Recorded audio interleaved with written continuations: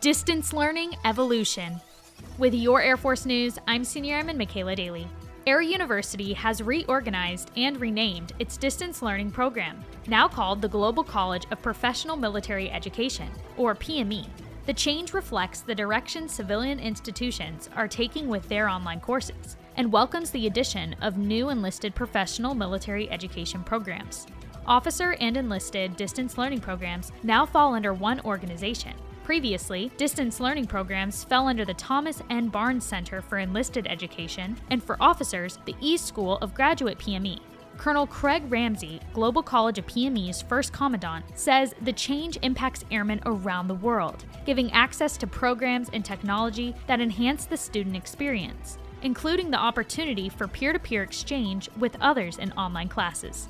That's today's Air Force News.